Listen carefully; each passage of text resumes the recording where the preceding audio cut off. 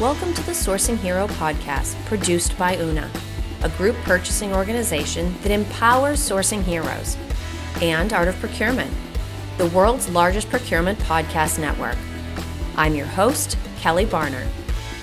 The goal of the Sourcing Hero podcast is to capture the epic stories of people who are rising up and beating the odds to create exceptional value within procurement, directly from those heroes themselves.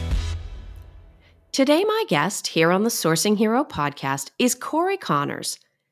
Cory and I have been on this sort of parallel creator journey. First, we were part of the first 100 to go through the LinkedIn Creator Accelerator program, and now we're going together through the LinkedIn Podcast Academy. Cory is the host of the Sustainable Packaging podcast, where he welcomes industry experts to discuss ways to make packaging more sustainable, something procurement and supply chain pros will definitely want to learn more about. So, hi, Cory. Thanks so much for being with me on the Sourcing Hero podcast. Oh, thank you so much, Kelly. It's an honor to be here with you. Now, I shared a little bit kind of how we met, our journey as creators, and a little bit about your podcast. But what else would it be good for people to know about your professional experience? Well, I think it's important to know that I started at the bottom. My first job in this industry, my title was miscellaneous worker. And that's like guy third from the left in the back. And that was at Weyerhaeuser, which is a wonderful company making corrugated boxes, which is where I got my nickname Corrugated. Oh, that's very clever. But I think it's important to understand that in this industry, you can work your way up from an entry-level position. You know, I was right out of high school, and I started making boxes, learned my way through their system, learned about all the equipment, paid attention to the different substrates.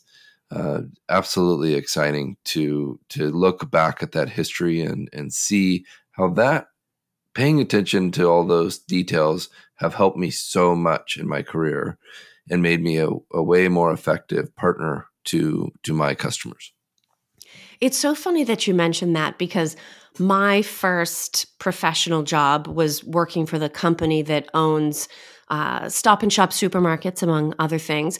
And it just so happened that my high school and college job had been working in a Stop and Shop, you know, on the floor, stocking shelves. I worked a cash register. I really do think there is something to be said for an industry or a company where you can truthfully start as, you know, third person from the left in the back and work your way up because you understand not only that place where the operation really happens, but you understand so much more detail than if you're, today I'm pharma, then I'm going to work in corrugated, and I'm just going to assume a lot of these things are the same.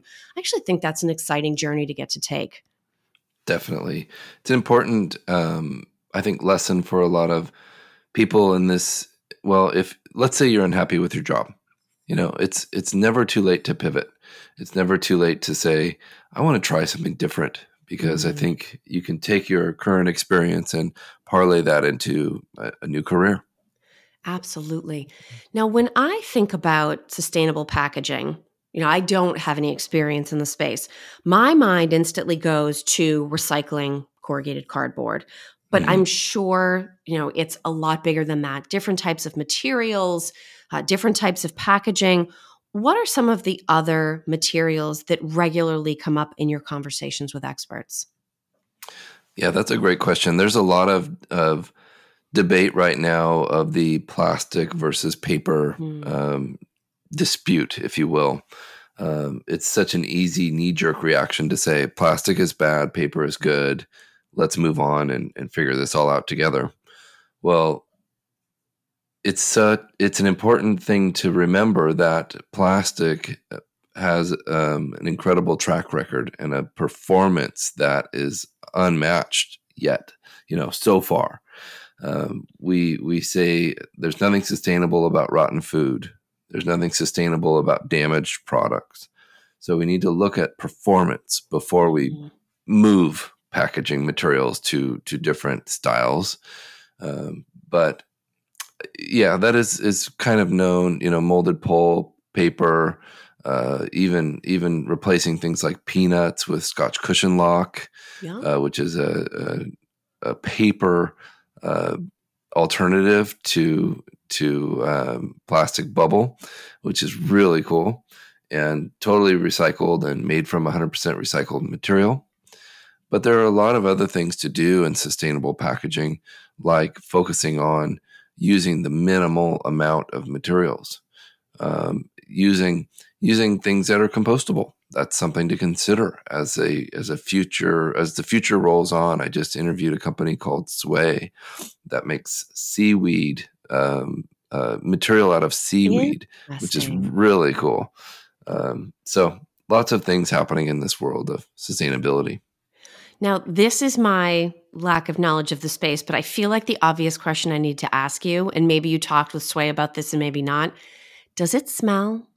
I did not even ask that. I should have, because I think we all have experienced that Yeah. seaweed washed up on the beach while we're sitting there, and it's not always the best Yeah, low experience. tide packaging is not probably what they're going for. But amazing that you could take something as varied as, from cardboard to some type of paper to something that's water soluble or plastic or seaweed, and it can be part of this. So there's clearly a lot of room for innovation. Um, Yes. is this also a space, and you talk about sort of optimizing a package design to not just work with more sustainable materials, but also literally use less packaging? Is this a Right. space where AI and computer design are really advancing what companies can do in terms of using less material to figure out smarter ways to pack things? Absolutely. My friend Avelio Matos is really one of the leaders in that space, figuring out how to use AI technology to design new packaging. His focus has been on making it beautiful, but I'm trying to work with him to make it uh, more effective in the sustainability space. And I think you'll see a lot of that in the future, where companies will be able to even not even make a design until they've seen it virtually. So think of all the materials wasted in sampling and in thought process in, in Absolutely. in trying new things, and so it's really exciting to me to see the potential here. Now, the other mega trend, even beyond sort of the AI and the computer aided design, is the whole ESG movement.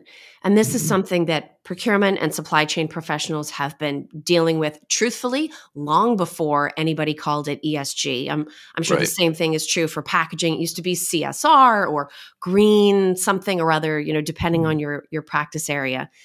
Have you seen either progress on that journey or a change in relationship between whoever is responsible for packaging design, usage, even purchase of in a company, and whoever is tasked with running the ESG program? Have most companies made that connection? Yes, oftentimes it's spread out amongst several people. There'll be an operations person that focuses on, the utilities and the conversion to electric shipping trucks, which is happening quickly. Things like that. Making sure that if you can have solar panels, you have them. If Mm, things like that are happening are very interesting, and I think a lot of people are very nervous about this transition to scope one, scope two, scope three emission yes. reporting to the extended producer responsibility. How is that going to affect them? Well, the answer is in a big way, and they need to be prepared soon, very soon. And I hope their packaging consultant understands what's going on and can help them adapt to these new laws. Now, you mentioned scope one, scope two, and scope three. So that's sort of the carbon emission side of things. When we start to think about performance metrics and improvement tracking, what are some of the things that companies are measuring on their journey to increase the sustainability of their packaging? Yeah, great question. A lot of it focuses on things like water usage, electrical output, electrical consumption.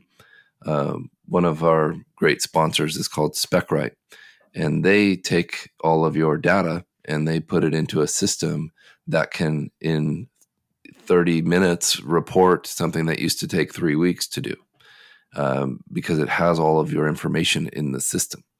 And that's the kind of thing that absolutely blows my mind. I got to speak to Kevin from Dermalogica, and he told that story in Paris, Paris Packaging Week, about how they use SpecRite and how they absolutely has changed the way they do business, because now they can, down to the minutia of reporting, they can analyze their data.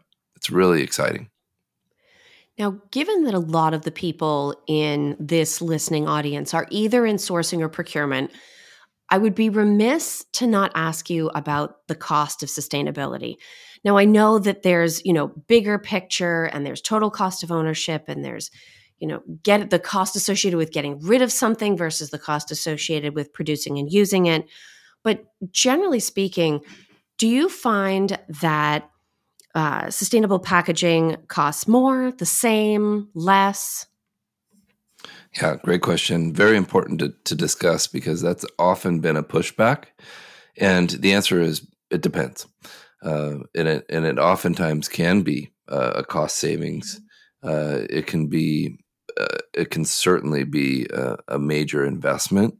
But once you've invested in it, and looked at the different equipment needed or the new machinery, your long-term investment will make it more cost-effective, is generally what I see in this world of sustainability, because things like a conversion to digital print, from flexographic print for corrugated or for multi-layer pouches, these kind of things that almost eliminates the need for waste. It's incredible how more efficient these sustainable alternatives are. And yes, they can be slightly more expensive, but when you look at, for example, we just did an analysis where we were looking at digitally printing versus flexographic printing for some pouches for a brand. The tooling would have been, the print plates for the flexographic printing would have been $3,000. So when you take that cost out of the digital version, it was actually a cost savings. Interesting. Now, you've mentioned companies doing some exciting things.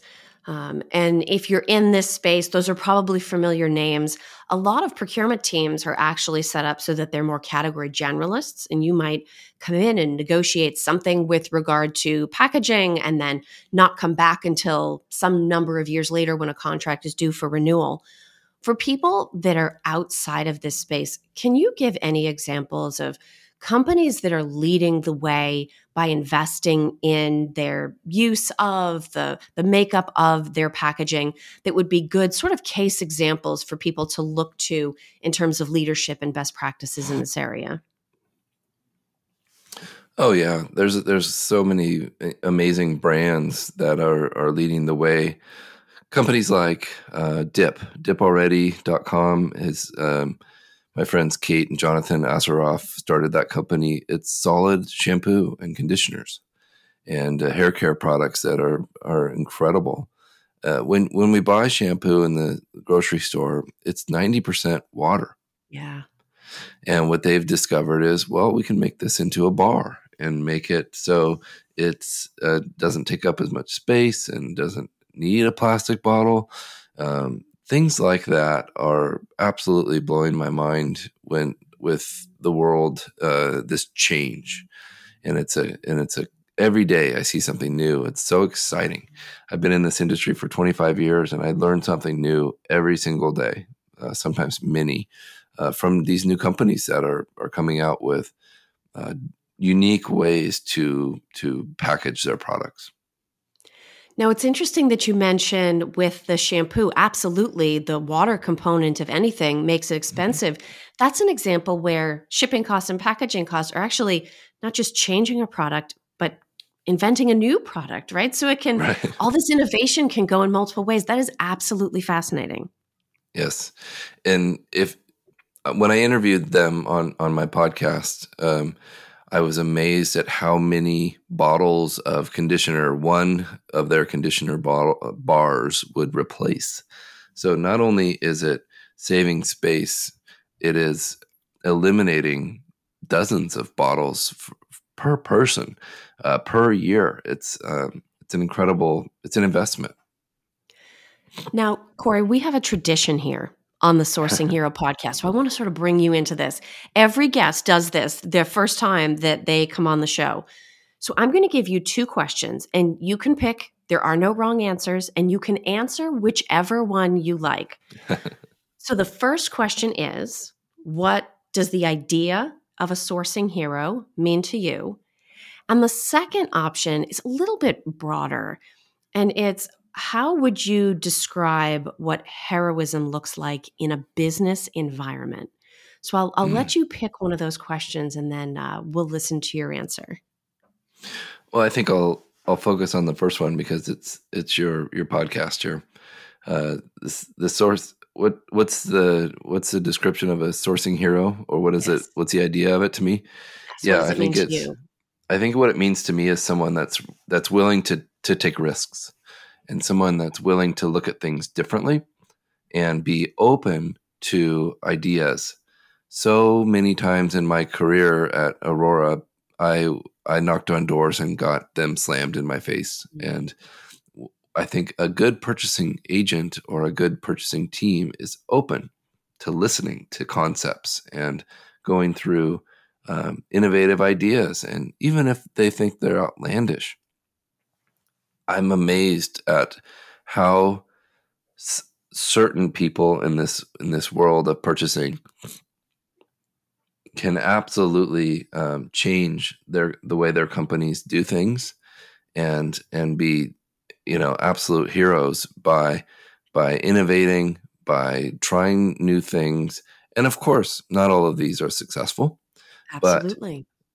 we have to try. We have to innovate and try, even if it means um, a small project to start.